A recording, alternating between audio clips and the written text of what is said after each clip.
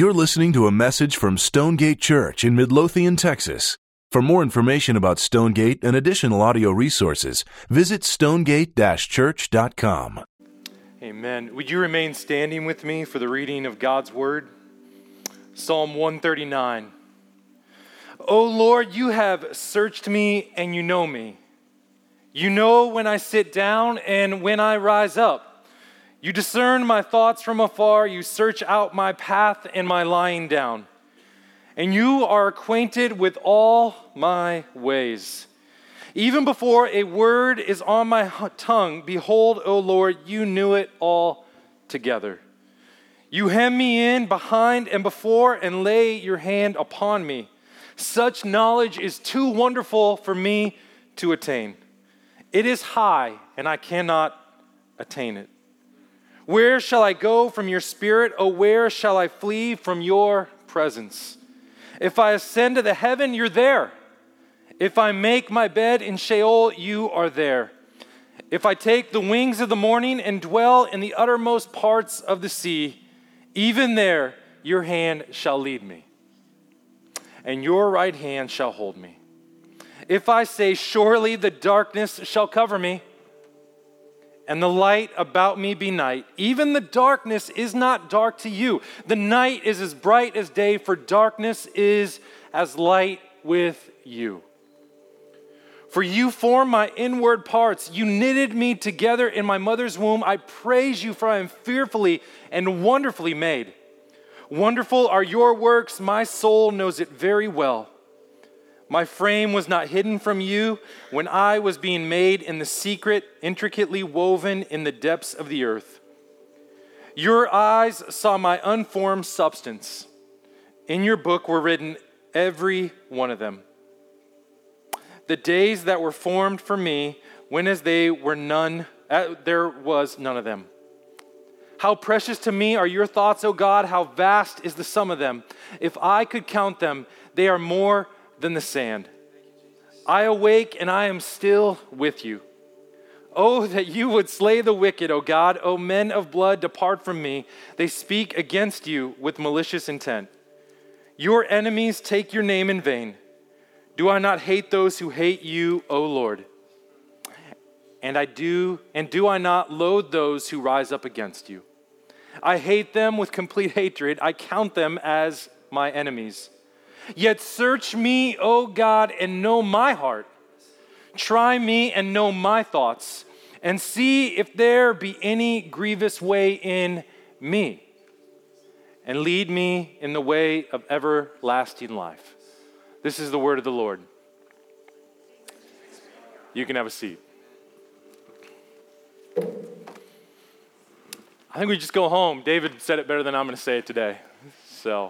If you are new here, I want to say an extra special welcome. There should be a visitor card nearby underneath the seat. We'd love for you to fill that out really quick and give us your information so we can follow up with you, get you connected, tell you about all the great things that are going on around Stonegate. Later on, we do the offering. You can just drop that in the offering basket, and we would love to follow up with you this week.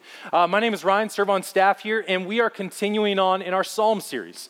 And if you are new, what a great time to join us, because the Psalms, here's what I love about the Psalms. Psalms really is just another way of saying songs. It is the songs of the Bible. It's the songs. So in some ways, I wish we were just singing them all because they're meant to be sung. And like any good song, songs capture an emotion, right? There's songs of passion, there's songs of jubilation, and then there's songs of sorrow and lament and mourning. There's all sorts of songs, and what do songs do? Songs take us to an emotional place in our life, right? We can often remember where we were, what season of life we were in when we heard a certain song. I know for me, sometimes even when I hear like Boyz II Men, I think of like my junior high years and awkward dances I would go to. Or I think of Nirvana, and I think of some of my high school years and this grunge look that I was trying to pull off, but not well at all.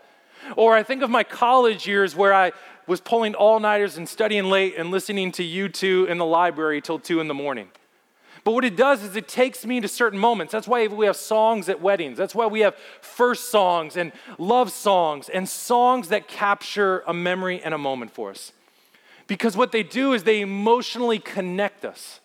And so much of our life, so much of the Bible, so much of what God's trying to do with you and I is he's trying to intersect into our day-to-day, into the experience of life, into our reality.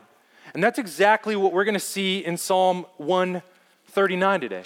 David, what I love about David is a gritty guy. He gets dirt underneath his fingernails. He's willing to go for it and saying, God, I don't want you to just be an abstract reality. I don't want you to just be something that I mentally assent to. I don't want you to just be something, a far off concept, but I want you to be someone who I know. I want you to be a person. I want you to be real. I want to have an experience, an encounter with you, God.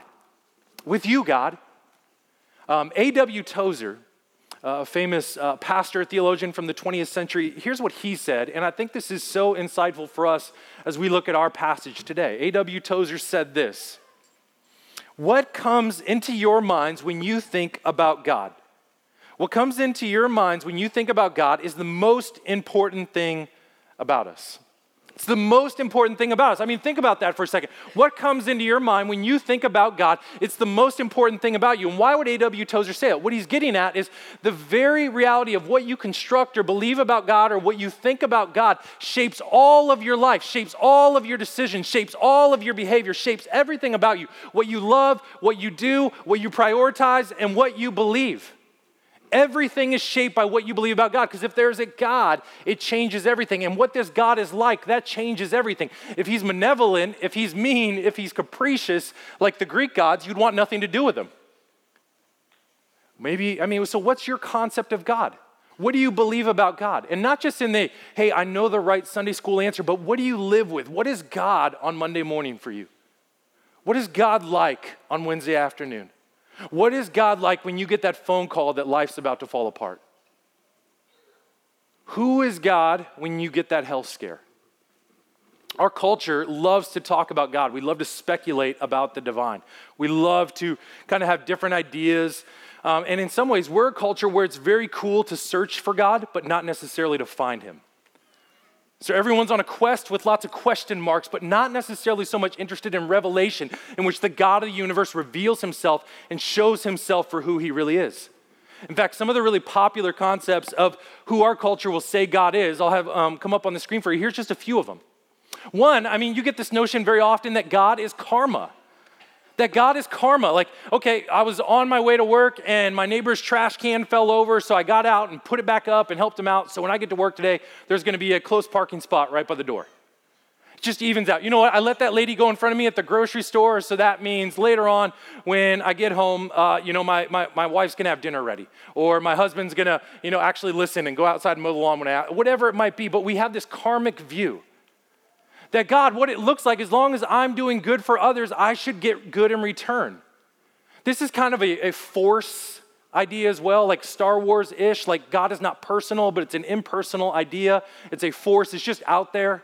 And you just want to stay on the good side of the ledger between your good deeds outweighing your bad deeds. The Bible just calls this moralism, which is junk. But that's one way of viewing God. That's a very popular way. Another way is this idea that God's a slot machine. That really what I need to do, as long as, and Christians, we can play this one really well. As long as I line up my life in a very neat and orderly fashion. I do my good deeds. I got my prayer time. I'm making sure I'm going through all the things that I'm supposed to do. I'm not doing the things that I'm supposed to do. So now the blessings will pour down on me. And I don't know about you guys, but it doesn't always work that way. Sometimes you can be the most holy person in the world and you still encounter the pit of life. And life still falls apart and life is still really hard. And that junk narrative telling you that if you just believe enough, if you just have enough faith, if you just pray hard enough, then all the blessings will pour down. It's actually cruel. Imagine telling that to someone who's in Iraq right now, facing true persecution. The reason your life looks like that is you're just not having enough faith. And the reason your life's looking like that is because on this side of eternity, sometimes you'll have trouble. Sometimes things will be really hard. This is prosperity theology. And it misses the entire point of the Bible, which is God is not in it to give us blessings, but he is the blessing. That we're in it for God because God is the gift. God is the treasure, not the blessings that come down. And so if you're in it, if you're thinking like, man, as long as I do all the things that I'm supposed to, I'm going to get all the things I want out of life, that's manipulation. That's not the gospel. And God will not be anyone's puppet and he will not be anyone's butler. Another is a life coach. I think there's almost like a Tony Robbins approach to God. You know, when you look at the Bible, you primarily, and I'm not saying it doesn't have some helpful stuff in here, but you primarily are thinking, this is God's instruction manual for how to have a really peaceful, well-managed, well-taken care of life. When in reality, you miss what this is this ultimately is God's cosmic story of redemption in which he comes to pursue and woo and chase after wayward rebels who have defied him and walked away from him. And so you say, okay, my kids are a little bit of a mess. My marriage is a little bit of a mess. I don't seem to have the job I want. I just need to get things in order. And if God can help me do that, if he can just help me figure out my priorities and make everything fit and the boxes are all tidy and I have a nice work-life balance and everyone's behaving and doing the right thing, then that's what I want from God. And God won't do that either. He doesn't fit in boxes. He doesn't tolerate that. He doesn't stay just in certain areas, but rather he demands to be the Lord of everything, of all of your life. Another one is just kind of the cosmic cop. That God is a little grumpy, just a little annoyed, a little perturbed all the time, and he's sitting up there just waiting for you to break a rule so he can issue a ticket. Maybe he's the lifeguard at the pool. When you start running, he just wants to make sure you slow down. You're about to have too much fun, so God's going to jump on in and be a cosmic killjoy. God's just up there to rain on your parade a little bit. But really, you don't want anything to do with him, right? Like, I don't know about you guys, but most of my days, not cops as individuals, but as like law enforcement people, I don't want to interact with them. Like, I don't want them to pull me over. I don't want to have much of a relationship with them. For me, I feel like, okay, I'm doing good as long as I don't have interaction with a cop today. And I say that just because like some of us think that same thing about God. We think he's up there just waiting for us to break the rules so he can come down hard on us. Last one, I think this is where Christians can kind of slip into as well, where we become almost functional deists. And this was Thomas Jefferson. Thomas Jefferson believed that, there might have been a God who got this whole thing going. I can look at the Big Bang and cosmology arguments, and I can look at the fine-tuning of the universe, but ultimately that God's got way better things to do than to worry about my little life, so he got things going, and then he took off. And so why bother to pray for him? Why bother to ask him for help with my life? Why bother to be open about my life and my problems and who I really am and open in my heart? There's no way he could want to know little old me. That's deism. And so all these are popular notions that we vacillate between and distortions of who the real God is. And what David does is David takes us in this psalm where he's lived an incredible life filled with messes and failures and mistakes and successes and some of the greatest accomplishments. And he says, I'm going to make a declaration, a confession of who the true God really is. And he makes some incredibly bold statements that tell us that David has a deep experiential and true relationship with God. Read again with me in verse 1. He says, "O Lord, you have searched me and you know me. You know when I sit down and when I rise up. You discern my thoughts from afar. You search out my path and my lying down." David is getting at that God is aware of everything.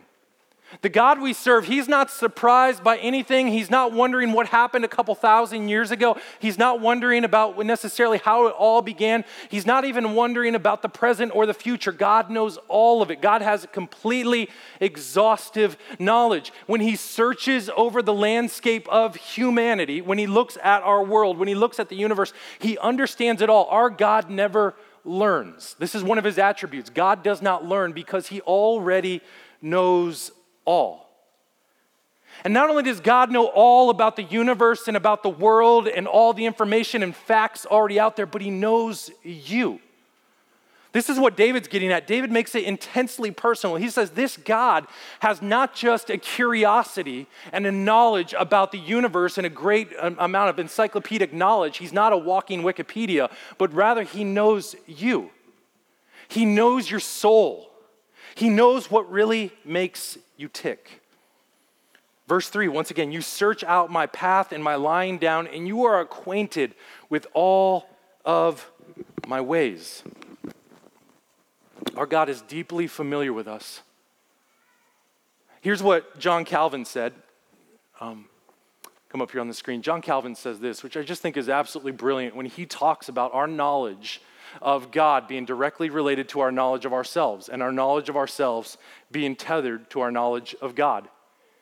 He says, "For we always seem to ourselves righteous and upright and wise and holy, innate in all of us, unless By clear proofs, we stand convinced of our own unrighteousness, that's supposed to be unrighteousness, foulness, folly, and impurity.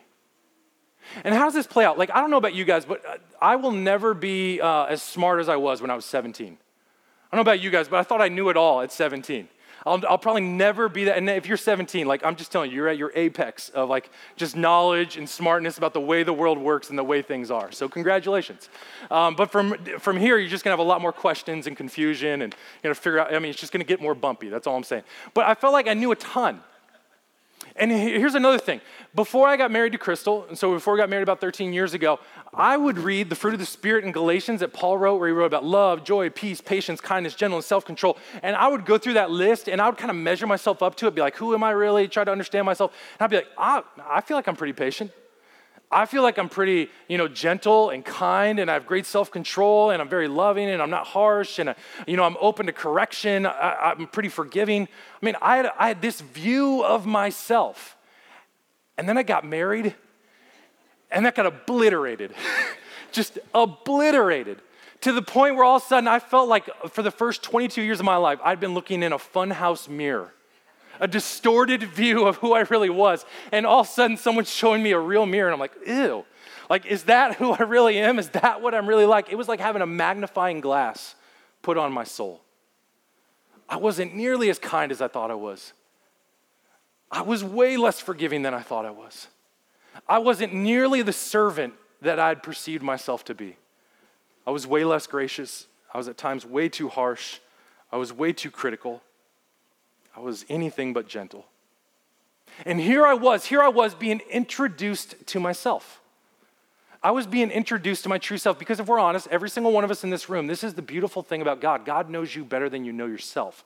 In fact, the only person you can never lie to is God. A lot of us, we can even make it through our entire lives lying to ourselves. Telling ourselves false justification stories, false narratives, false realities, defensive postures about why we do the things we do or who we are, any of that. And God sees through all of that. And we go through life, and a lot of us do this, like especially the religious thing, we do it really well. We can say, this is who people see me to be. And then we have these spots in our lives where we still like, well, no one sees this, but I know this about myself. And then inside of our hearts, if we're really honest, there's this entire labyrinth stew pot of motivations that we don't even understand ourselves. Why am I like that? Why do I do that? Why do I return to that same sin? Why can't I just figure it out? And David's saying, like, he has those same moments, and he's saying God is acquainted already with his ways. That God knows them. Here's the beautiful thing about God. God is in the business of not necessarily saying, I'm going to find all those things out so that you can be humiliated and put on the spot and shamed and shunned, but rather want to bring them into the light so you can be restored and made new. Because God is not trying to pay us back, but he's trying to bring us back. And that is such a false notion of God, that God is in the business of paying us back, but rather he wants to bring us back.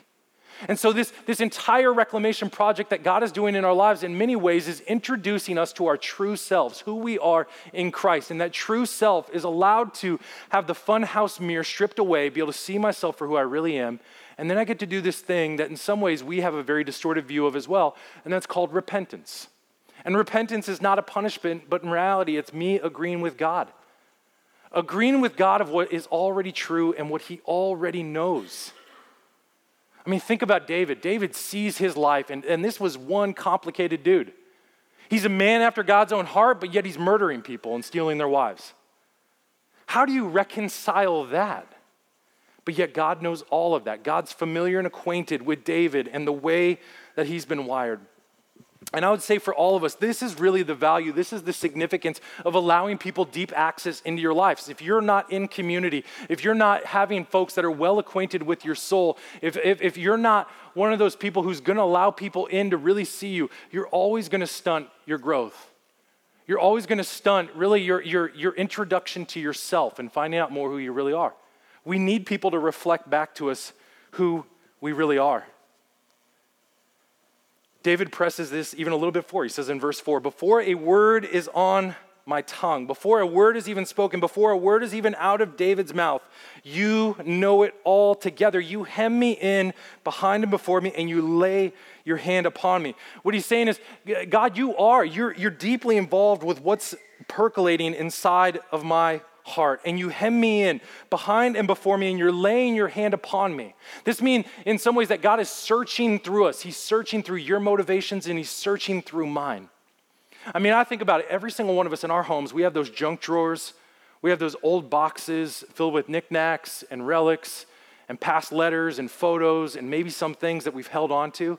And just imagine someone coming in and opening all those up and sifting through them and searching through them and getting such a glimpse into who you are and your past and your history. And God is doing that. And God has done that. And God knows you, and he knows what makes you tick, and he knows who you are. Right here today, God knows you completely. That's the real God. Now, once again, if you think of this as like, well, that's scary, kind of like how Google knows all your thoughts. You know, when you type something into Google, it already knows. Or when you go on to Amazon, they're like, how did I know I was coming here to order cat litter and slippers? Like, how does it know that already? Well, God has much more exhaustive knowledge than even Google and Amazon. And if you think about this, what God is really doing is saying, I'm not building a case against you. I mean, if we think of God as a prosecutor, then this is terrifying, isn't it? But if we think of God as a doting parent, like, I'm deeply intrigued. You're my child. You're my boy. You're my girl. I love you. I want to know you. I delight in you, and I already know who you are anyway. So just come into the light and agree with me and repent and be introduced to who you really are. What a beautiful invitation. So this first section, these first 6 verses, what this is God's omniscience, meaning God knows everything. God's omniscience. It's one of our big theological words for the day, God's omniscience. That God knows everything. And see, for us who come and we're willing to walk in the light and practice repentance, and we see that God wants to bring us back rather than pay us back, this is such good news. Because the gaze of God is upon everything, either for redemption or judgment, one way or another. Nothing escapes the knowledge of God. Could you imagine, though, for David, think of David. There were times in his life where he didn't want this to be true, just like for you and for me. Are there times in your life, have there been seasons, maybe you're there today, where the idea that God knows everything about you, that does not seem great? Maybe that seems awful. I mean, David had that moment. Once again, when you're David and you have a guy killed and you steal his wife, what do you want to do? You want to cover that up. You want to put that away. You want to hope that no one ever finds out. That's why David even says, such knowledge is too wonderful for me to attain. And he goes on in verse 7, he says, where shall I go from your spirit? Oh, where shall I flee from your presence? And imagine, there were days where David honestly wanted to do that. God, like, I realize that there are parts of my life that I would rather you not see. There's things on my browser history I don't want you to know about, God. There are things in my past, there are things from Friday night I don't want you to know about. There's that fight with my wife from last week that I hope no one asks me about. But God knows.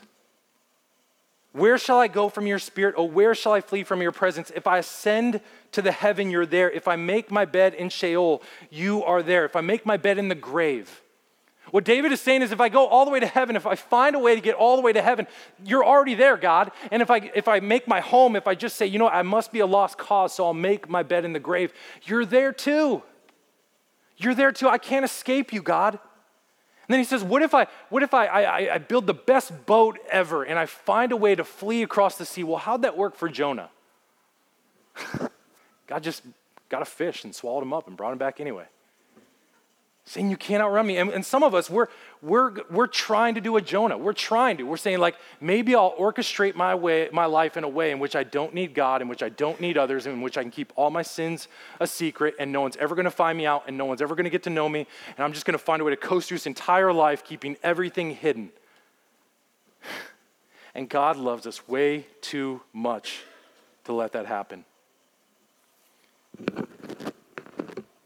Verse 11, if I say, surely the darkness shall cover me. And let's be honest, there's been a lot of moments where us in this room, myself included, where I've wanted the darkness to cover me. He says, even the darkness is not dark to you. God, you see right through the dark.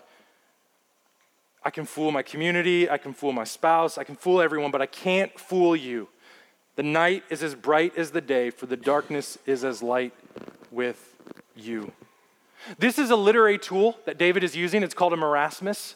And what he's doing is he's contrasting far extremes and opposite sides of something, whether you say the east from the west, heaven to the grave, the sea to the ocean, and everything in between.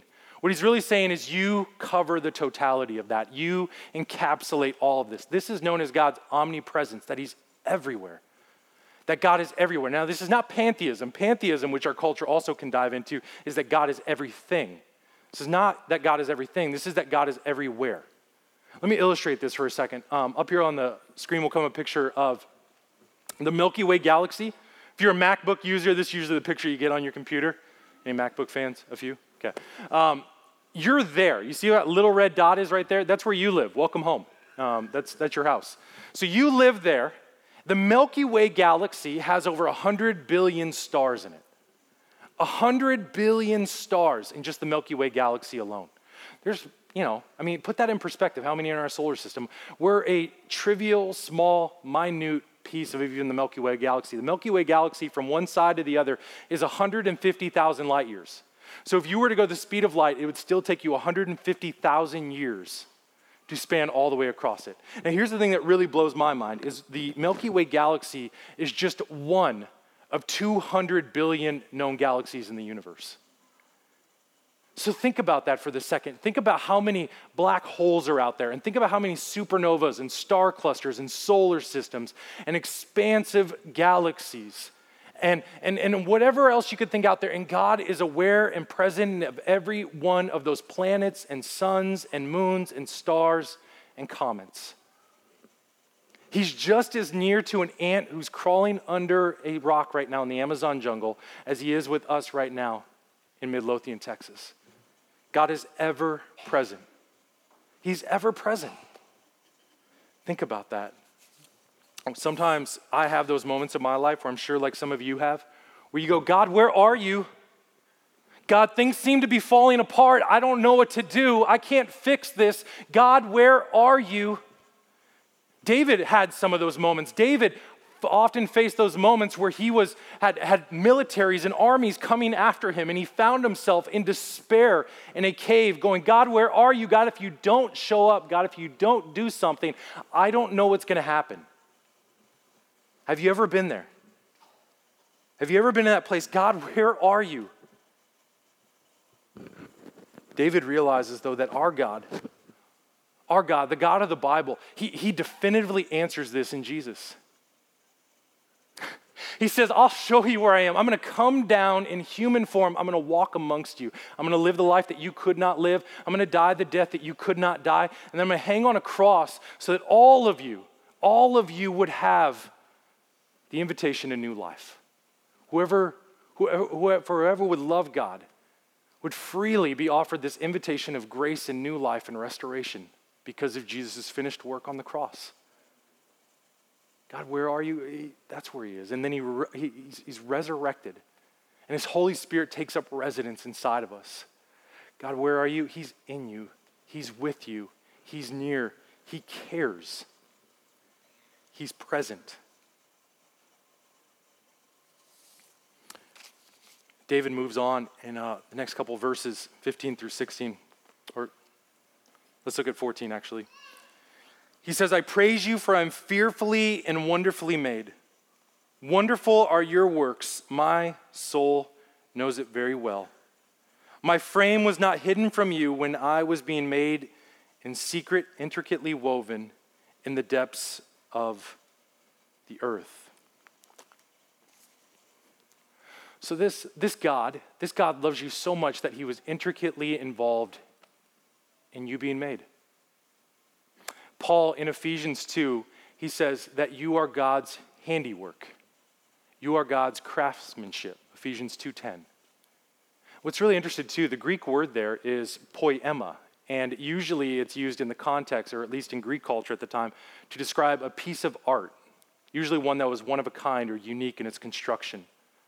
Because God doesn't do assembly lines, and he doesn't make an assembly line of dishwashers, but rather he makes children. He makes unique, wonderfully made, intricately known children. You are fearfully and you are wonderfully made. What a powerful message, especially for us in a day and age where often people can slip into ideologies or belief systems that really what makes people valuable is what they can do and their usefulness and their capabilities. And this psalm actually says it has nothing to do with what you're capable of doing. It has nothing to do with how smart you are or how good looking you are or how much success you are or anything like that, but rather because of whose you are. And that you're made in the image of God, and your dignity and value and worth come because you're an image bearer of the God of the universe, not because of how useful you are. And we live in a day and age where you're being beaten over the head, just as I am day in and day out, with messages of inadequacy and comparison and contrasting. If only I was a little smarter, if only I was a little funnier, if only I was this. I mean, you fill in the blank of whatever it is, those pressures, those stories, those narratives we tell ourselves. One of my favorite writers, he says, at the deepest part of all of us, we wrestle with massively deep insecurity. We wrestle with massively deep insecurity. But yet David, he's coming and he's reminding us and he's telling us, I mean, this is so amazing. He says, you are fearfully and you're wonderfully made. And what happens when you don't feel like that, though? What happens when you're like, well, maybe God made a mistake with me? Maybe God got it wrong. I would tell you that God doesn't make mistakes, and he knows exactly who you are, and he didn't get it wrong, but rather he made you to be you. Your frailties, your weaknesses, your shortcomings, and all, so that you would glorify him, so that you would be used by him, and so that you would know him. He loves you. He's for you. Paul tells us in Romans 12 that the sooner we get to this place where we can be introduced to ourselves, say, this is who I am. Like, here's what I'm not good at. Here's what I am good at. This is who I am. The sooner we can get introduced to ourselves, he uses the word soberly assess yourself. And it is totally okay to not be good at certain things. It is totally okay to not be things that other people are and to just be you. You're loved by God. You're in Christ. You're a new creation in Christ. I mean, if I'm honest, I spent a lot of my 20s wanting to be someone other than who I was. Especially in church world, there can be all these pressures and comparison where you sometimes want to be someone else or be something else. And the most freeing feeling is knowing that you're loved by God and you can be exactly who you are. What a beautiful thing, being reminded that you are fearfully and that you're wonderfully made. David says in verse 16, your eyes saw my unformed substance. In your book were written every one of them, the days that were formed for me, when as yet they were none of them. I just love thousands of years ago. Already, David was giving us this glimpse that what we would see in our day and age, Midlothian, Texas, right now, your days are all already planned out. Your days are planned out. Why? Because God is all capable as well. This is known as his omnipotence. That he's able to guide, that there's providence, that his sovereignty is just a really big word for meaning God's in control. God's in control of your life. Think how many times David had to go back and believe that. God, it does not feel like you've got this day figured out. God, it does not feel like you have this week figured out for me. God, I'm facing unemployment. God, my kids are going off the rails. God, me and my spouse are at our limits. God's saying, I've got this. I'm capable. I'm all powerful. Now, once again, what good would it really be if God was all knowing, but he wasn't also all powerful? I mean, he'd be really good at Jeopardy. He would have all the answers, but he'd be great at Bible trivia. He would have a lot of information. But what makes God who he is not only that he's all-knowing, but he's also all-powerful. And not only is he all-powerful, but he doesn't want to pay you back, but he wants to bring you back, and he wants to love and know you. So when we bring all these together, we begin to see that God is all-knowing, that God is all-present, and that he's all-powerful. Here's the best news of all. This is not a capricious, this is not a mean, this is not a vindictive God, but this is a God. Try again. There we go. This is a loving, redemptive God. This is a God who loves you and is for you and wants good for you. And he doesn't stop pursuing us. He doesn't stop wooing us.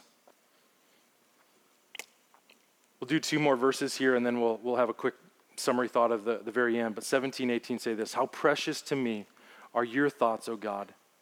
How vast is the sum of them. If I would count them, they are more than the sand. I awake and I am still with you." So one of the things that I think what David does is David realizes is this all-powerful, all-knowing, all-present God is also a God to be awed. How precious are your thoughts? God, when I think about your thoughts, I realize that they are too lofty. I realize that they are beyond me. I realize that I'm not always going to be able to comprehend them because I'm not God. I'm not all-knowing. I'm not all-powerful. I'm not all-capable, but you are. And when I meditate on that, when I consider that, there is great comfort that comes into my life, that I have a God who's for me, that I have a God who knows me, and that I have a God who loves me. And as I sit and meditate on that, that transforms me and changes me. This is the gospel. This is the good news. This is the God of the Bible. This is the God who loves you, and he's waiting to meet you, to love you, to redeem you. Friend, all I would say is when you think about your relationship with God, does it feel much more like a museum relic, or does it feel like something that's an experiential part of your day-to-day? Last week, I went to Austin with my girls, and we went to the Lyndon B. Johnson Presidential Library, and I saw the old presidential motorcade. And it was really cool because it had all these signs around it, and you could read information and the things that it had done and, the events that had happened and the history that it was involved in. But what was the thing about this is it was no longer useful. It no longer was actually functional. It was just for display. And I think about, too, if we're honest, does our relationship with God sometimes start to feel like a museum piece? Like an old artifact. You know what? I had this great time at camp. I went on a mission trip. I had this great season where I was on fire for God. I had this season where I was reading my Bible and loving people and faithful in community and repenting of my sin. But now that seems like long ago, and God is a little bit more of a dusty relic. God's saying, come back. Meditate on his thoughts. Dig into the Bible. I mean, it's incredible. The God of the universe wants to show himself to you and I. This is crazy sometimes when I think about that I don't have to guess what God is like, but he's telling me what he's like. And he waits eagerly with anticipation for me to come and meet him in his word. And to find out more who I am, to be introduced to myself, to repent of my sin, and to see who I truly am in Christ. So every single one of us in this room, here's what I want you to know. When you think of this God, when you think of an all-knowing, all-powerful, all-loving, all-present God, do you realize that Jesus is the manifestation of that? That our God, Jesus, as Colossians tells us, he sits ruling and reigning over all the universe. That he's the King of kings, that he's the Lord of lords. He's called Emmanuel because he's with us. Our God is not far off. Our God is not sitting in judgment. Our God is not like Allah who hopes you just figure it out and you do the right things and you make more good decisions than bad decisions. But rather he came to make all the good decisions for us, all the ones that we couldn't do, and then to give us a new nature and a new heart and a new life. This is what God comes to do. This is who God is. And so he got off his throne, and Jesus lives this sinful life. Or sinless life, lives this sinless life in place of me.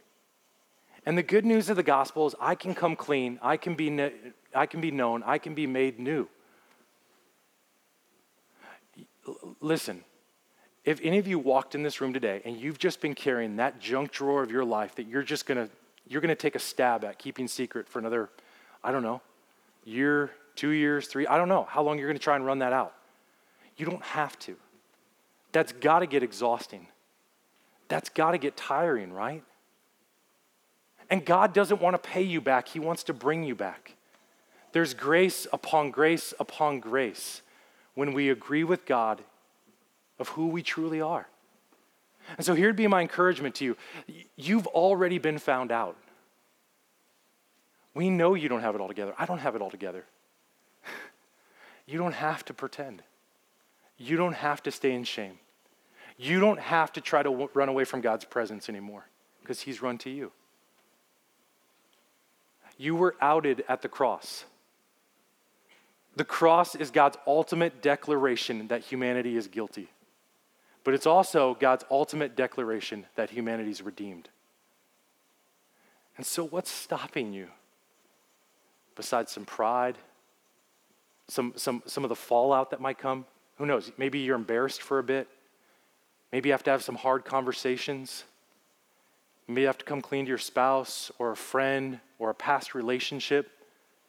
But God's already got that. There's grace upon grace if we'll walk in the light. So I want you guys to bow your head. And there's three things that I think we see today that I want all of us just to spend a moment right now. Because God's here. God, you are here. We don't speak of you in the third person, but rather we speak of you in the first person. Jesus, you are here. You are with us, and we are so thankful for that. And so, God, for those of us in this room right now where we really find ourselves feeling no one will ever know us, no one will really ever understand us, no one will ever accept us, maybe we need to hear and believe once more the good news that we are known, that we're fully known. And in spite of being fully known, mistakes, junks, failures, weaknesses, sin and all, you still say loved. You still say mine. So maybe that's you this morning. Maybe you're sitting in this room right now and you go, if I was truly found out, if I truly came clean, no one would love me. Friends, David answers that in the emphatic, not true. You are loved and you are known. Maybe some of you who are sitting here this morning, your issue is that you wonder, am I alone? Am I alone? And we know that we're not alone. God, you've given us your Holy Spirit. And you've also given us a church family. You've given us other believers who your Spirit dwells in, and you've given us your word, all to speak into our lives, all as tools of sanctification to help grow us and conform us and to shape us to become more and more like you. So none of us are alone. None of us are alone. But rather we're loved and we're embraced by you. And maybe some of us, we feel like life is spinning out of control when we look at our circumstances, when we look at our future, when we look at everything that's facing us, we just feel massively insecure. God, will you come through? God, will you provide? God, can I trust you? God, are you reliable? And so what we need to hear this morning is that God, you are secure. God, you have provided. God, you know all of our days. You know all that awaits us, and you know our final day. You know our day of glorification, that in a few short minutes, in what feels like a few short minutes, a brief amount of time, we will see you face to face. Every single one of us in this room, we are loved, we are known, we are not alone, and we have a God who is able and secure.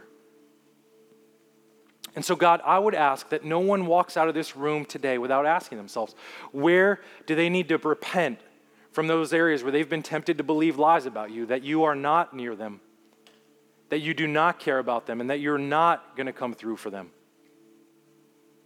And if someone's been here today and they're ready to come clean, they're ready to walk in the light, realizing that they've already been found out, may they go to our prayer table and just pray with someone.